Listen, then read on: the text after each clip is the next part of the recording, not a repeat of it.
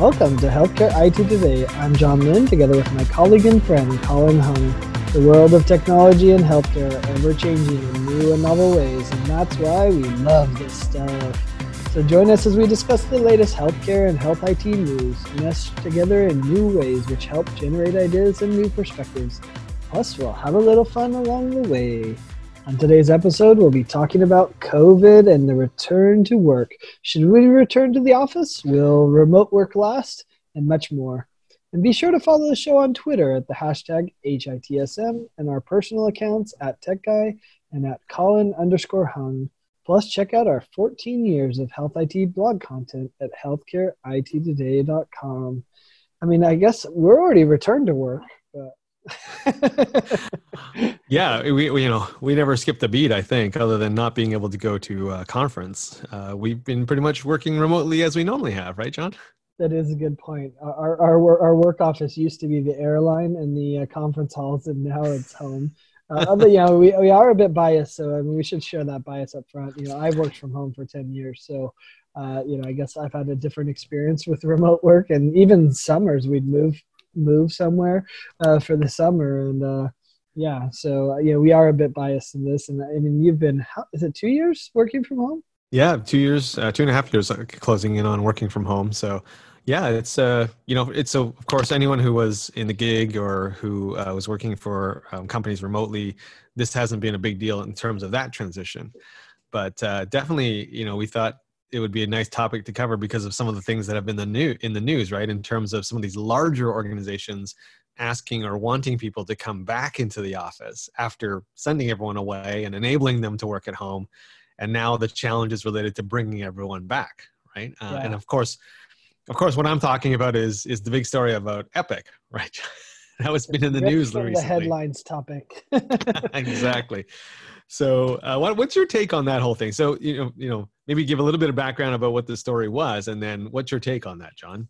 Sure. And the irony is that the first time that Epic makes, really national mainstream media news was for a kind of a fiasco of sorts. That is that they've essentially said, and Epic, Judy from Epic said that she thinks that it's more efficient and that her company culture is disappearing or something along those lines, that it's eroding. Because they're not in the workplace, and that she needs them and the company needs to return to the office in order to preserve that company culture. And she makes the argument that they need to be in the office to be successful so that their healthcare customers can be more successful. So that was her position. And, we heard that position months ago when she announced that the Epic UGM was going to be canceled. And at that time, she said, we believe that the in-person is a valuable part of the experience. And so we are not going virtual because it's the in-person, the connection and all of that that's needed. So she's had this view for a while, and now she's put it on her employees. The crazy part of this story is she was really hardline about it and basically saying, all of you need to be back by this date. Now, she's since kind of gone back on that and allowed some flexibility she was kind of forced into it by CBS News coverage and also the health department, which sent them a letter and said, remote work is not working in your office alone, which is super ironic. But the most disturbing part, I think, for me of this whole story is, besides the inflexibility of come on, if someone's at high risk, why can't you have them work remote? Especially if the majority of their job is remote. And we've heard that from a lot of employees. They're like, 99% of what we did, we don't need to be in the office. So, why are you so hardline when really many of the Epic employees are working with remote clients anyway? So how is being in the office affecting that? But, it was crazy. They even put out a video that highlighted a lot of return to work benefits, and keeping distance, being respectful of employees, masks, etc.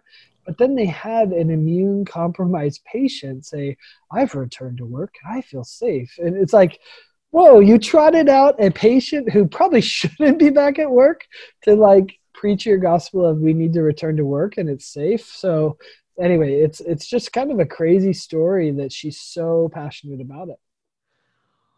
Yeah, I think that was what struck me the most about that story, John, was the inflexibility or the perceived inflexibility Yeah, of that return to work edict, right? It was basically come back or else. And we've made it, and there was some stuff in there, admittedly, around, making it safe and making sure that the protocols were there. So it wasn't yeah, like they were coming back and just being forced and crammed into small haphazard. spaces, right? Yeah, Like, but it was a little bit ironic that in a at a time when everyone's had to be very flexible in healthcare, particularly, that one of the biggest names in healthcare have come out and was perceived to be this inflexible.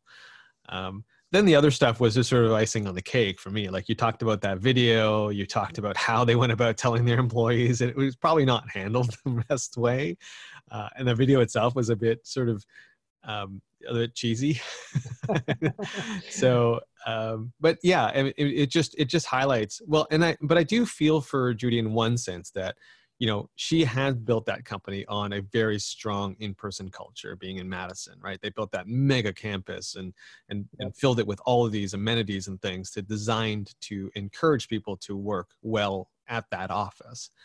And so when you all of a sudden have to switch to remote, I feel for any CEO or any company founder where they feel that culture is dissipating. And they're right. The culture is definitely changing now that you have remote workers, but maybe that's not a bad thing, right? And I think that was what most people are saying, is that, hey, you're going to have to get used to this because it's not going away anytime soon. And why? Like, you're saving so much cost, and I'm so much happier working at home. Well, and the problem is the story gets even worse in many regards, because there were a number of reports that team leaders that kind of revolted or talked against the idea were demoted, is what the stories are. Epic denies that this happened, but certainly it feels like there's been some retribution.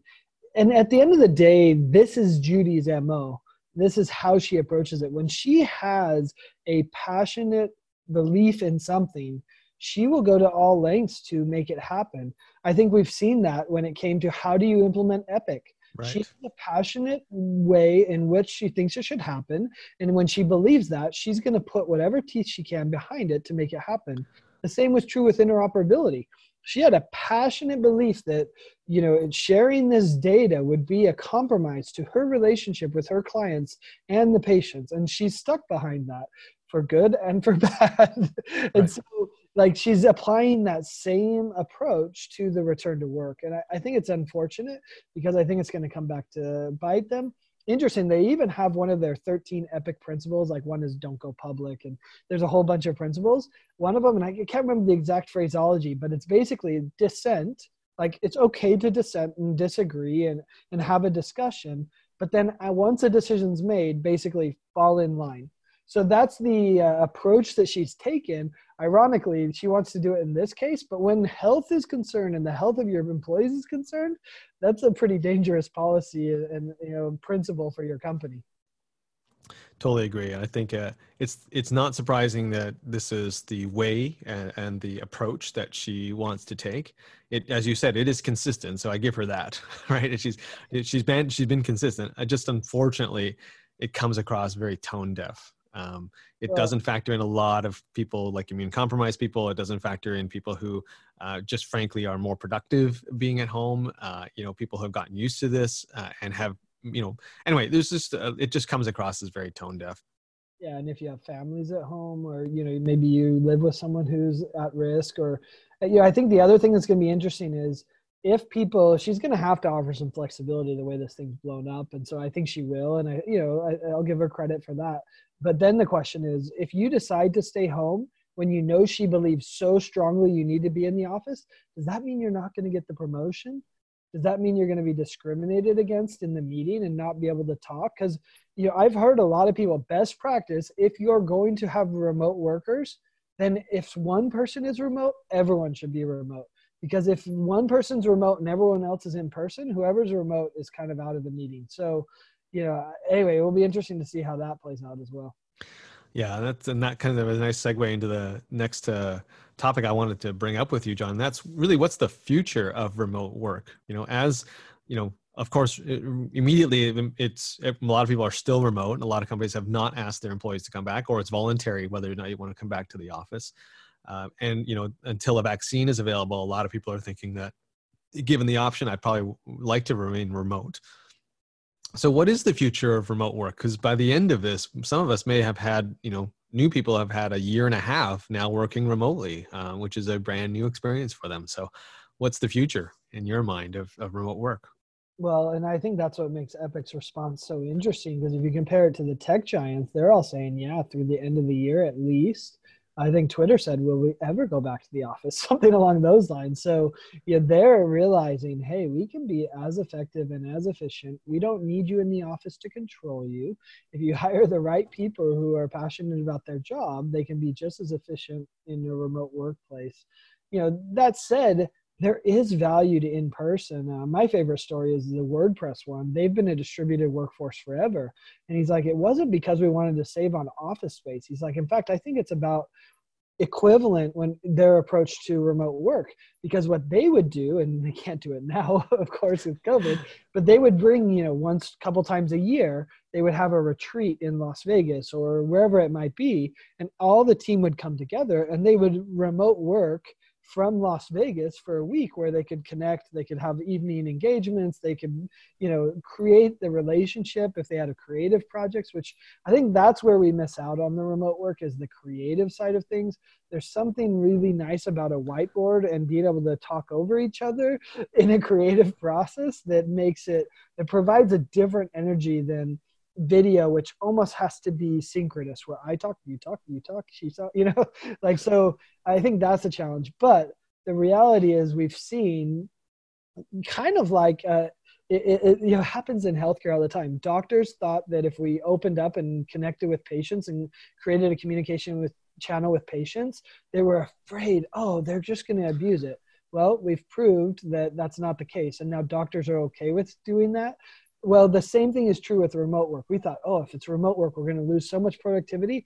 Oh, no, we tried it now. I mean, we were forced to try it. And we've proven it's not a loss of productivity. And so I think it's going to hold more value, and people are going to embrace it. In many organizations, it's going to be a split one. Some people want to go to work because they don't want to be in that environment. And I think they're going to have that opportunity. But where people want to remote work, I think they're going to be able to.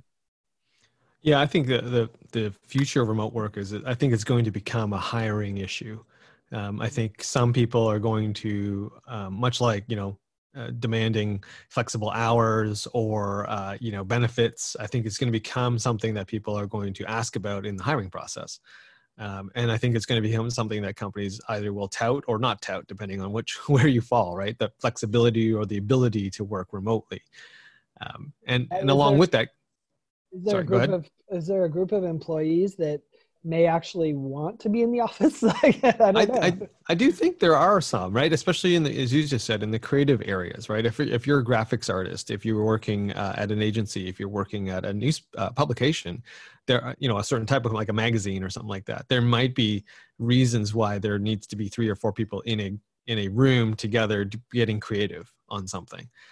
I could also see people who are in the sort of the event space, event management, and, just need that high degree of coordination. So I think there are some jobs that, obviously have to be in person or are more productive when you're in person, but a lot more, especially in the knowledge areas, where it doesn't matter where you are.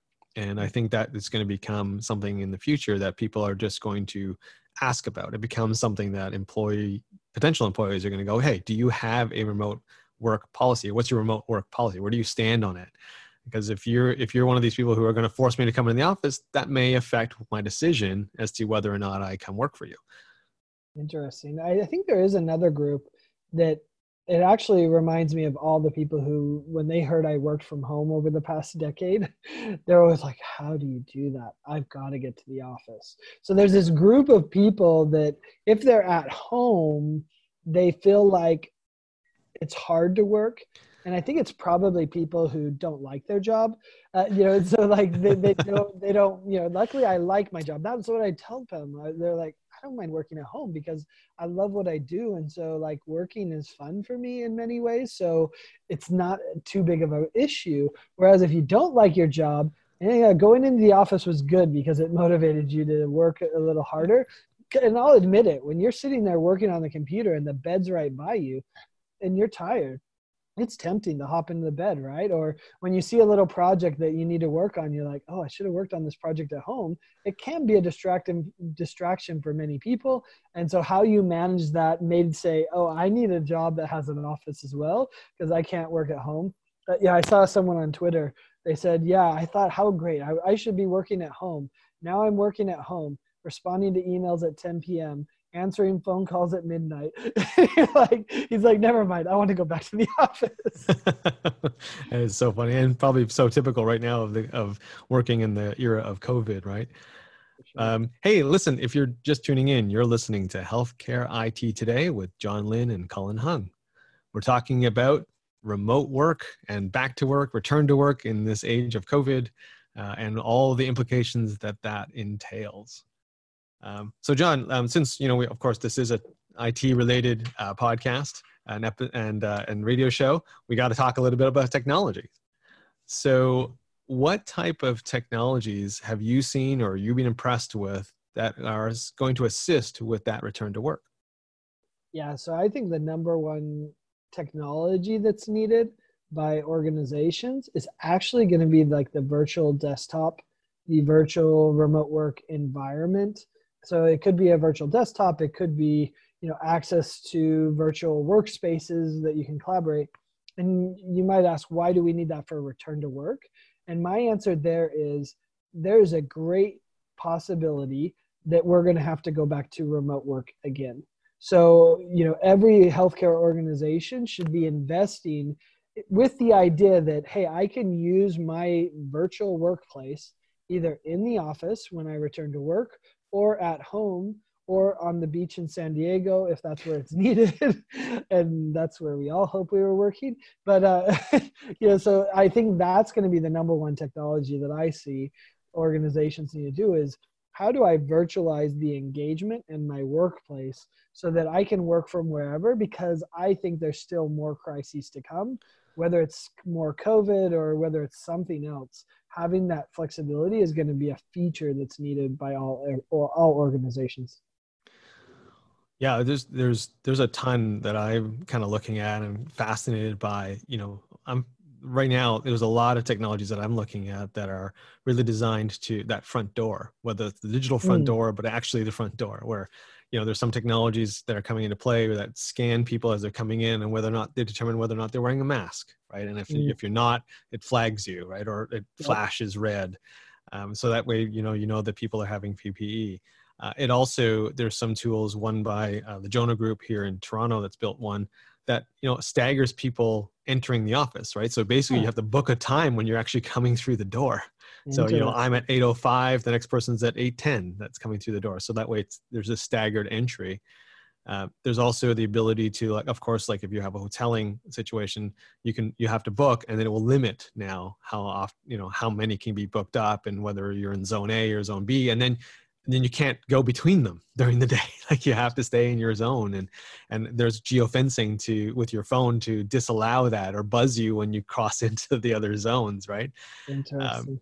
But there's some more subtle technology changes that I think are going to be required to assist with this return to work. One of the most obvious being booking meeting rooms, right? We used to book meeting rooms back to back to back.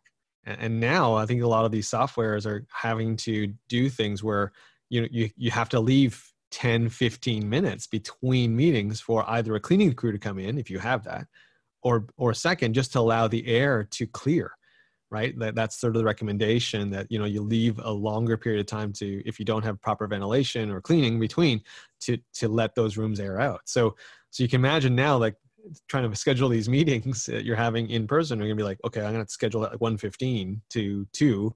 And it has to be a 45-minute meeting now instead of an hour because the next group got to wait 15 more minutes. And so I think there's going to be a lot of those technology changes that have to come into play. And it'll be interesting for that return to work.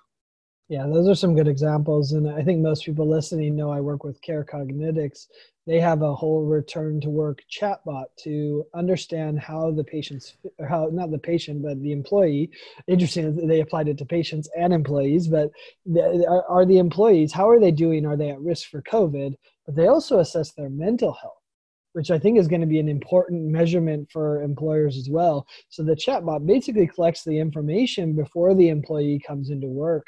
Now, I live in Nevada, which passed the very first state liability exemption for many organizations, but the liability exemption only applies if you're following the state mandates for face coverings and social distancing, et cetera, et cetera. And so interesting. I think there's going to be a whole slew of technologies, and I think Care Cognitics can fall into this space as well, which is how do I prove that I made the effort to be compliant with the state regulations? Right. And so having an audit log that I checked every employee to make sure they were doing it at the beginning, that's one big step towards saying, hey, we're being compliant with the state and we shouldn't be liable if something breaks out. So I think that's an interesting one as well. The challenge is many of the technologies that we talk about, whether it's seeing if they have a face covering, of course, measuring the temperature at the front of the casinos is happening here in Las Vegas. And, we have a lot of those temperature screening ones or the thermal ones that are checking. I feel like it's somewhat like people talk about the TSA and when they say security theater. I think we're going to see safety theater as well, where it's like, yeah, it's not actually keeping us safe, but it gives you the impression that it is. So that will make you feel better and make you feel better to come to the office. So I think, we'll have a lot of those things, but how much of it is about the impression that's given versus actual safety? Yeah, it's definitely a valid question. Certainly, if you're only doing it at the front. The good news is, some of the companies that I've seen, one being Gradient Ascent, another one being AIH Technologies, they are applying these at stations throughout the building or throughout your office, right? So they'll be on the entrance to a meeting room. They'll be on, the hallway, and they're passive technology. It's kind of like that speed sign that says, you're traveling at X, miles per hour. It's the same thing. So it can tell whether or not you're still wearing your mask, and it will flash you and say, hey, you're not wearing your mask, please put it on. And so therefore you can sort of give that subtle reminder and not have to have a person standing there actually doing the screening for you. But you're right. I mean, there is a danger where it's just, compliance wear, right? Where you're just doing it for the sake of complying. So, but yes, there's definitely going to be a lot of technologies. I'll just make another quick mention before we go to the next topic. But that, to your point you mentioned before, John, like if you're going to have a split workforce where some are in the office and some are remote, the challenge is going to be meetings, right? Because right now everyone's remote. And so it's easy for everyone to jump on the web call, right? Yep.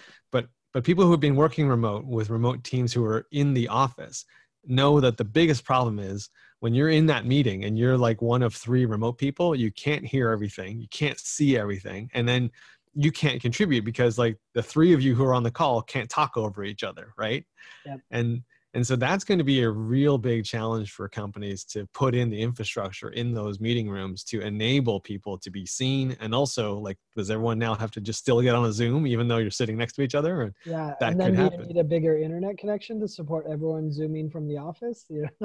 Not to mention all the feedback problems that you're going to have with all the microphones and speakers being on, right? So Yeah. it'll be interesting to see that. But let's get to the quick way to capstone this episode. What do you think the impact this is going to have on healthcare in general? This whole return to work, workforce, remote workforce. What's the impact on healthcare? I'm really interested to see the flu results with so many people wearing face coverings, working remotely, et cetera, et cetera. Will we see the same flu spike that we saw previously, or will we see a decrease? So could there be a public health benefit to this mess called COVID that it actually makes flu season much better? I don't know. I think it'll be interesting to see. From a health IT perspective, we're definitely seeing an impact on the EHR adoption, implementation, optimization, where before they were like, you're a consultant, you better get on that plane, you better be in my office. And now they're finally said, okay, maybe I'm okay with some remote. That could work. And so I think we're going to see a lot of savings in that regard for a healthcare IT organization that doesn't have to pay the consultants to fly out there. They can just do it remotely, and that will save them and the consultant a lot of money. Will the consultant be sad because they're missing their A-list status and a few things like that? But that's a different topic. I think another one that's interesting is most of the healthcare workforce can't go remote because they need to be in the office. Sure. But most of the health IT workforce can.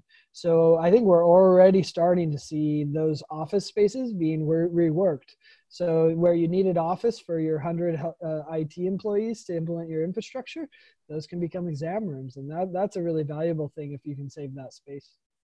Yeah, I see the same thing happening. I think from a health IT perspective, the health IT department at a provider is now a candidate to go, why do we have them all together, right? Not only is that sort of a health risk now in the world of viruses, but it's also, I could reuse that space for a lot of other things and other reasons. Or a lot of times they were in a separate building anyway.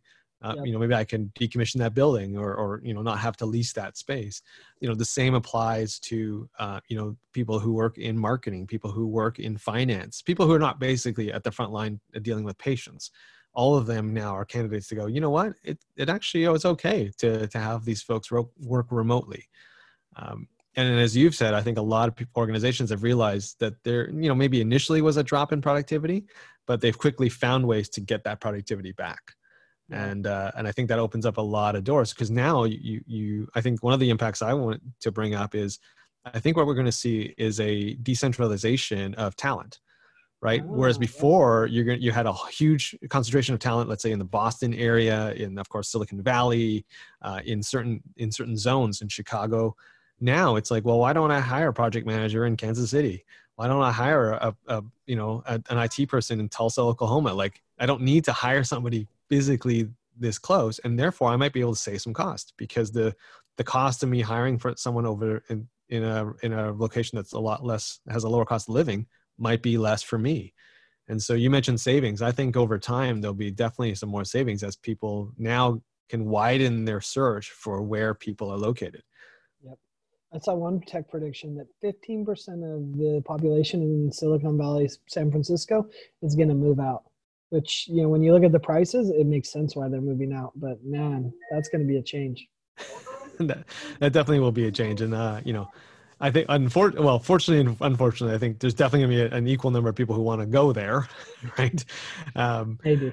But yes, I think it's definitely, this is one of those longer term impacts, right? It's going to take a few years to kind of see if this really takes hold. But definitely, I think in the entrepreneurial markets and in the small business markets, in the knowledge areas, we're already seeing people going, you know what, an office space is no longer necessary. Like it's not something they'd have to plan for. You can totally be a virtual team and do it. And we already see the migration to Vegas, to Reno from California, where it's expensive to live. They come to Reno or Las Vegas, no state tax. The houses are cheap. They can buy a full house for the size of a studio apartment in a bad area. So, it's pretty compelling to leave. It definitely will be an interesting thing to track over that period of time. Absolutely. And speaking of time, John, we've come to an end of another episode. So thanks to all of you who tuned into this episode of Healthcare IT Today. For more information, please, and details about our show, check out the programs page on healthcarenowradio.com. And please share your voice and engage with the community at healthcareittoday.com and on Twitter using the hashtag HITSM. I'm Colin Hung with my friend and health IT collaborator, John Lynn. Thanks for listening and have a great week.